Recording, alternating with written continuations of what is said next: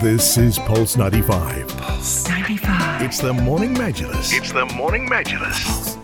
It's the Morning Majlis. Welcome back on to the program. We're talking to you about the world of photography because the Exposure Photography Festival is ongoing at the moment, and from a visitor's perspective, from a journalist's perspective, we turn up to the exposure. We take it for granted, to be honest. We think, yeah, it's great, another year, another couple of galleries to venture out towards, but from photographers' perspective, it's kind of an event where you've got the heavyweights on board and everyone is sort of either jealous of each other's work, or it is more like being overwhelmed with the quality on display. And amongst them is Aaron Gekoski, who is an internationally acclaimed environmental photojournalist, filmmaker, and based on the voice we heard, we're not surprised that he's also been a TV host as well. So a very good morning to you. Good morning. Thank you for having me here. Well, it's great to have you with us in the Pulse 95 studios. Now, let's paint the picture. Exposure. You weren't able to make it last year because of COVID, but now you're here, and we're excited to have you on board. But give us your first thoughts of the Emirate of Sharjah and the Exposure Photography Festival. I mean, it's an absolutely incredible event. It really is. And we were just talking before the show started and just saying what an opportunity it is to be in the same venue as some of the best photographers to have ever lived. And it's a real privilege for us to be here.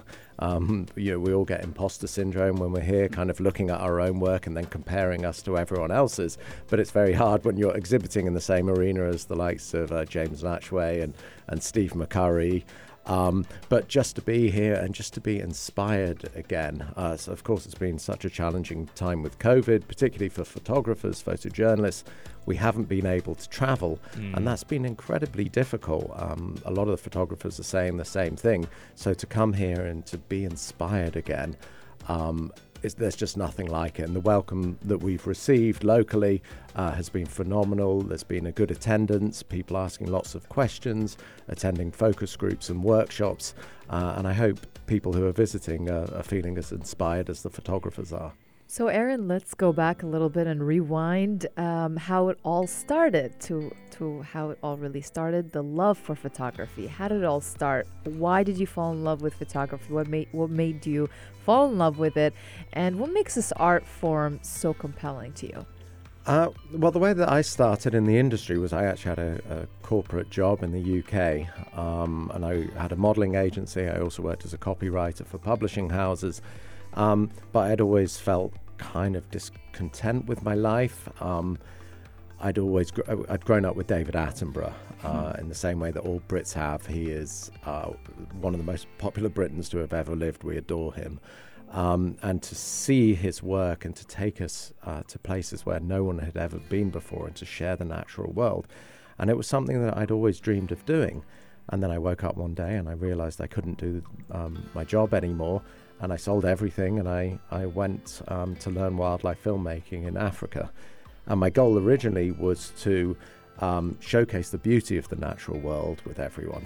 Mm-hmm. However, at every corner that I turned in Africa, I noticed that actually wildlife was under huge amounts of pressure.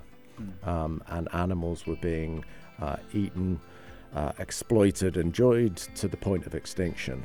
So really my focus changed, and I decided to use my camera and to point it on some of these issues like the exotic pet trade, the traditional medicine trade, overfishing, because for me it's much more interesting rather than photographing an elephant wandering around the plains of Africa. I think it's much more complex, much more rich, much more interesting to showcase some of the threats that elephants are facing, like being used in wildlife tourism attractions or the ivory trade, and to try and educate people about some of the issues facing wildlife today. And of course, photography is such a powerful tool to do that. Yeah, I'm looking at some of your photographs, particularly those of captive orangutans as well. And they're really striking photos and moving in a way because you could really see what these animals are going through, the cruelty that there is. Can you tell us about the power of photography to relay those messages to people, to tell the stories of those animals being exploited? Yeah, photography is such a powerful tool because it's so emotive. You provide a snapshot of a moment in time. It's one of the most immediate forms of media in the way that writing or film will never be. So people can look at one of your images and they can be deeply moved, and it has the power to change people's behavior very quickly. And it's one of the most sort of thrilling things when people will say to me, they might get in touch, they might say, oh, I've seen some of your images, for example, about orangutans used in the wildlife tourism industry, and now I've helped to educate myself, and I don't go to zoos, or I now donate to rescue centres to try and see animals in the wild. So really it is a very, very powerful medium. I know that we're saturated with images, but that just means as photographers we really have to push ourselves to be better and to get our work out there. I actually held a focus group yesterday for aspiring photojournalists, and it was really interesting chatting to people around Sharjah who are interested in getting into the industry. And you want to tell people about the realities of working in this industry. It's very hard, it's difficult, the working conditions are so hard, the pay is often non-existent, but we shouldn't let that put people off, because there really is the opportunity to use our cameras for the good of humanity. And Aaron, because you probably have to be around those settings very often where animals are being exploited. What does that do to you emotionally? Do you feel like you're starting to lose hope? How do you maintain that? It's very, very difficult. And I've been doing this for about 13 years now, and I've been covering nothing but stories of misery and suffering. So first of all, you have to remind yourselves constantly that there is good in the world. And also I meet people who dedicate their lives to helping wildlife. So you have to really focus on that. But absolutely, it's taken a tremendous toll psychologically and physically. I think about a year and a half ago, I pretty much had a breakdown to the point where I couldn't do the work anymore. I'd done job to job for pretty much a year, traveling to different countries, often on my own, working on stories of animal suffering. And I was just so appalled with the state of humanity and what we were capable of doing to animals. This actually, I guess, almost luckily, it coincided with COVID. So there wasn't really the opportunity to go and travel as much. And it allowed me to take some time off, to concentrate on some other things, to write a book about my experiences. So I produced a book called Animosity, which is all about kind of encounters at the front line of conservation and goes more in depth into some of these stories around the world.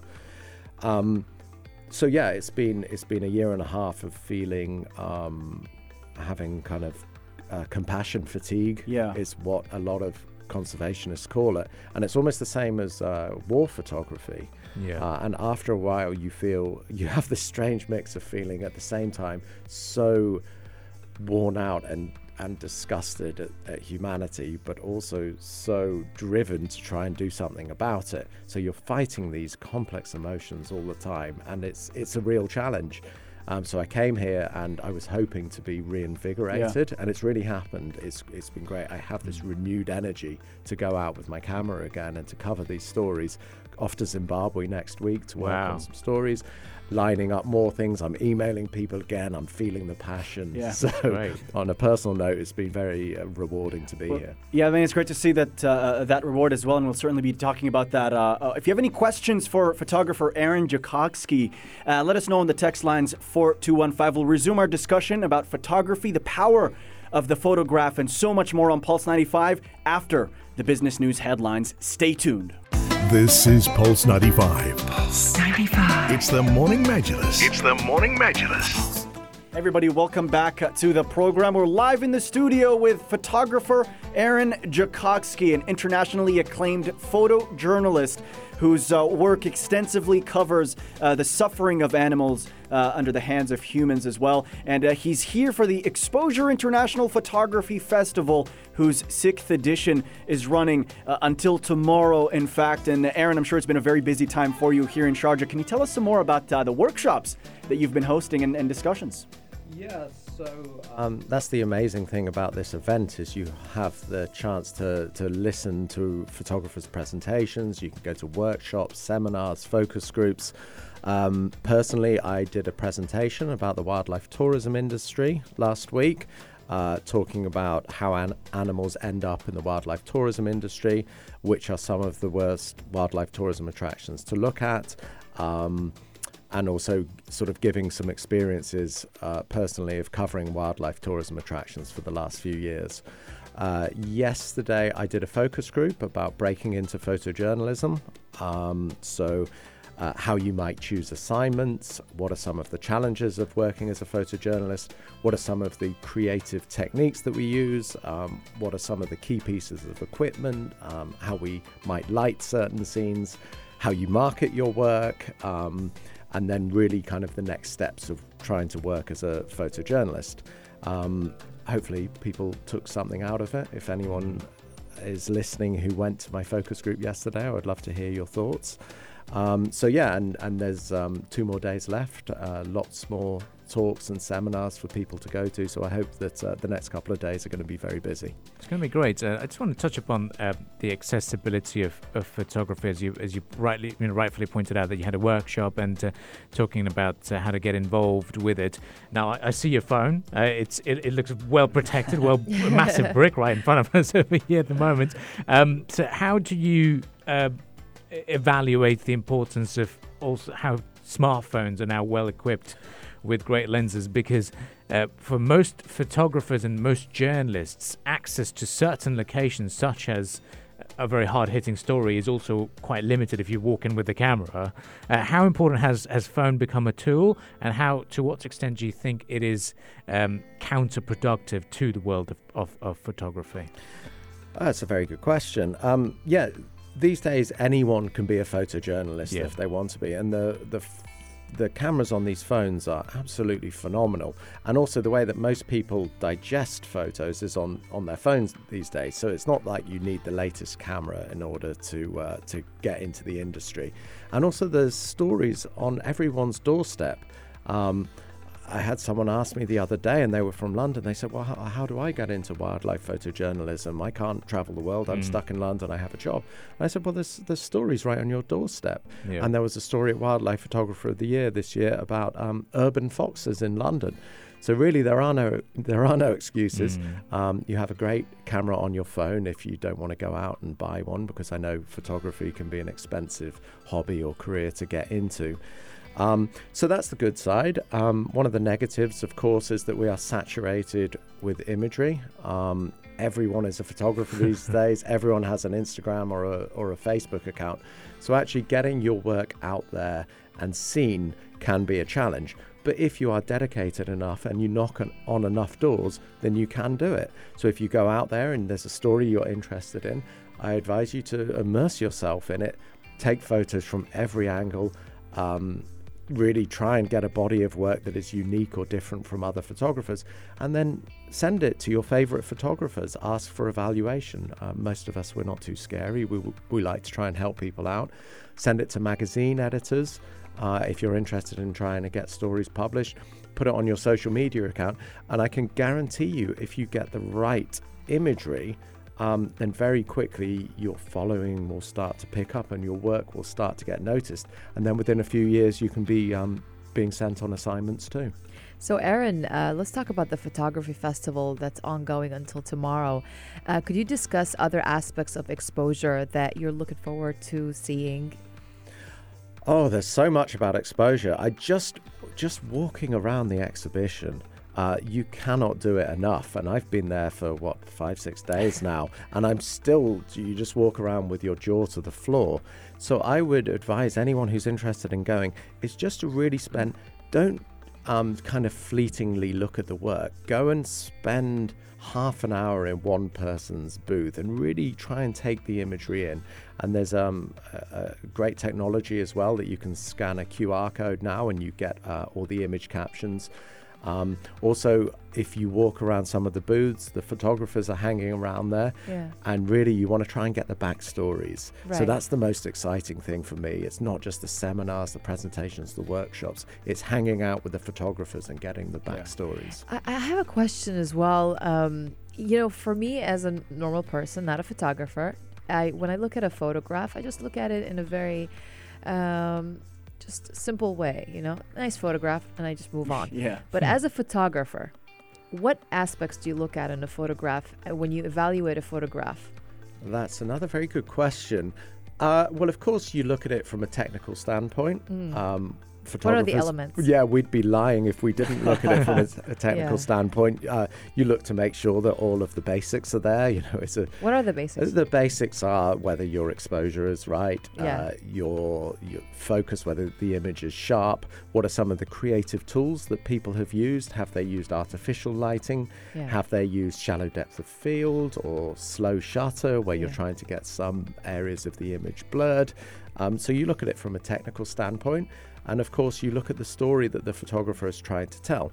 Now, the images as photographers that we often like the most from our own work aren't necessarily images that other people will like, because we know the amount of effort and we know the backstory to the image. You know that you might have spent a month living in a swamp to try and get this one particular image. And it might not be the best shot that you've ever taken, but you're like, you know how difficult it was to get it. Do you have a story like that where a photograph was so incredibly difficult to get? Oh, I have so many Give stories. me one. I have so many stories from, I remember doing 50 dives in Lake Manal. 50 isn't even a lot to try and get one image of a mother protecting her babies. They have what they're called mouth brooders in Malawi.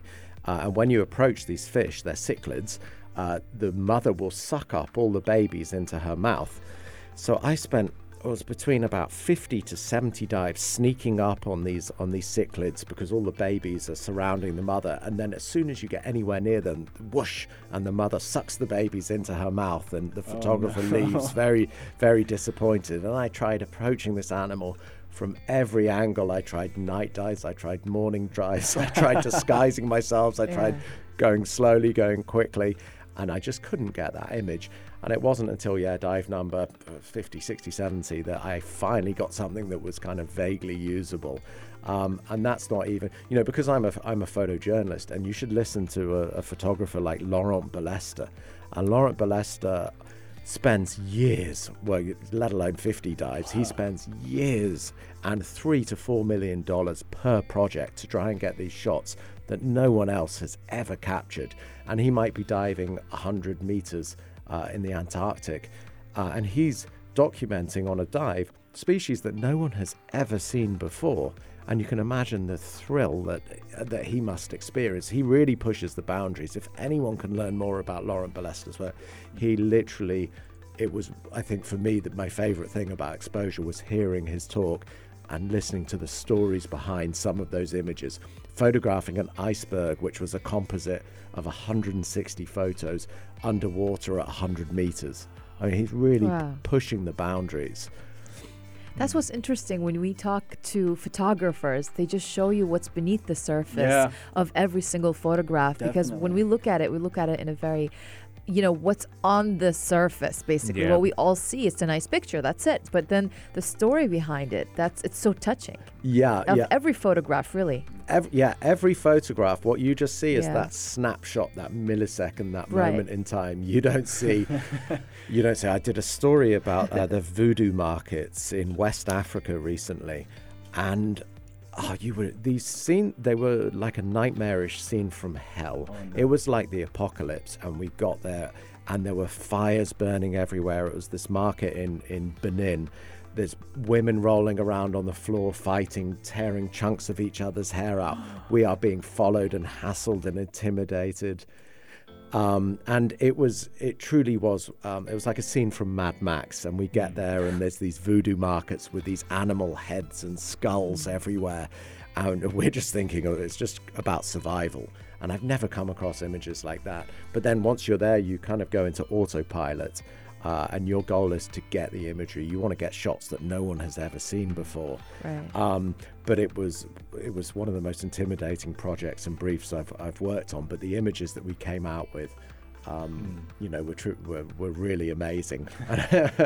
And yeah, you can see some of those shots in my booth at the moment. You can see the heads of hundreds of different animals across hundreds of species laid across these voodoo tables. Goodness. Fascinating story. Well, I've got to ask you this. You pointed out this earlier that photographers like to evaluate each other's work, and we're very accessible. So I'll use this as an opportunity to seek the moment of truth as well. So I've got some photos that I'd like to show. I don't have the cleanest of all laptops for the cameras to pick up. Now this is an image that you took, Wow. probably. I took. Yeah. Now the backstory is I'm meant to do a social media live off the Prince William speech whilst recording it on the camera. So before he goes on stage and begins speaking, I snap a couple of shots of Prince William. Now, what do you is this image good enough? I think it captures everything. Right. It's great. You have the composition. A little Aaron, bit be of harsh on him, please. a little bit of constructive criticism. I might have gone a little bit. I might have underexposed it a little bit because you see the white on his shirt. It's a little bit blown out. If you underexpose it, it's really going to make his face pop. It's going to be much more dramatic as so that's well. the If we're being incredibly picky here about that, I might lower your exposure a tiny bit. Okay. So there we go. That's 1 point there. Try to Let's have direct a it to look the at camera. another one. Let's have another photo. Now this Direct is us to another the camera. photo. Wow, that it's the palm. I've taken off the palm from vantage points. Very nice, very nice. There's always a sentence behind that very nice. No, okay. No, again, I like it. The focus looks good. Right. What we use in photography is the rule of thirds. So often you want your horizon is either in the bottom third or in the top third. Right. So we've nearly got that in this picture. Emphasis on the near. Nearly. Yeah, I might have moved it down a little bit so you had. Oh yeah, but you've got the observation deck. You've got the observation deck there. So maybe because you can see in the sky there, there's not really much contrast. You'd like some clouds popping. So maybe I might crop a little bit. You might crop it a little bit. Okay, so there you go. This is how you learn, isn't it? Now, yourself, you're into photography. You've also ventured into presenting as well. Us who are presenters now also have to be equipped with the idea of getting those to be able to capture photos and even videos, because sadly access to crew and to areas can be quite limited. But that's Yeah, I think everyone has to become multi-talented in this day and age. And I remember when we'd have film crews and we'd have 5 people in our crew. Those days are long gone. Now you have to do everything. You have to be able to film, present, take photographs, do sound work, do production. You really have to kind of be multi-skilled. Which of course is a great thing. Now, are we in the right path though? So there's a little bit of a commitment. You're definitely on the right path there. I can see there's definitely there's something to work with. Yeah, there's potential. To put it nicely. Any more? No, I think we've got plenty more. But I think for the level of criticism this morning, we'll have that'll be it for now. But we're looking forward to seeing more. And of course, Instagram does become a very good platform to showcase your best work. And we all have a gallery of our own, don't we? But to come on down and to have a chance to hear from you and get your work criticized, where could they find you? They can find me. I don't. What's the number of my booth? Now you put me have on a the spot. website. Yeah, my website is aarongekoski.com. AARONGEKOSKI.com, and same with Instagram. I am near the main auditorium at Exposure. You take a left, and then I'm just on the right. I'll be in and out of Exposure all day, and with various interviews. But yeah, I'd love to talk to anyone who'd like to come over and ask more about my work. Photographers, we love talking about our work as well, because we're so passionate about it. When you've immersed yourself in a subject for so long, you want to share it with other people. Absolutely. True. Well, looking forward to that, and it was a great conversation. It will be, you can find this as a podcast as well on our SoundCloud and Spotify, as well as YouTube.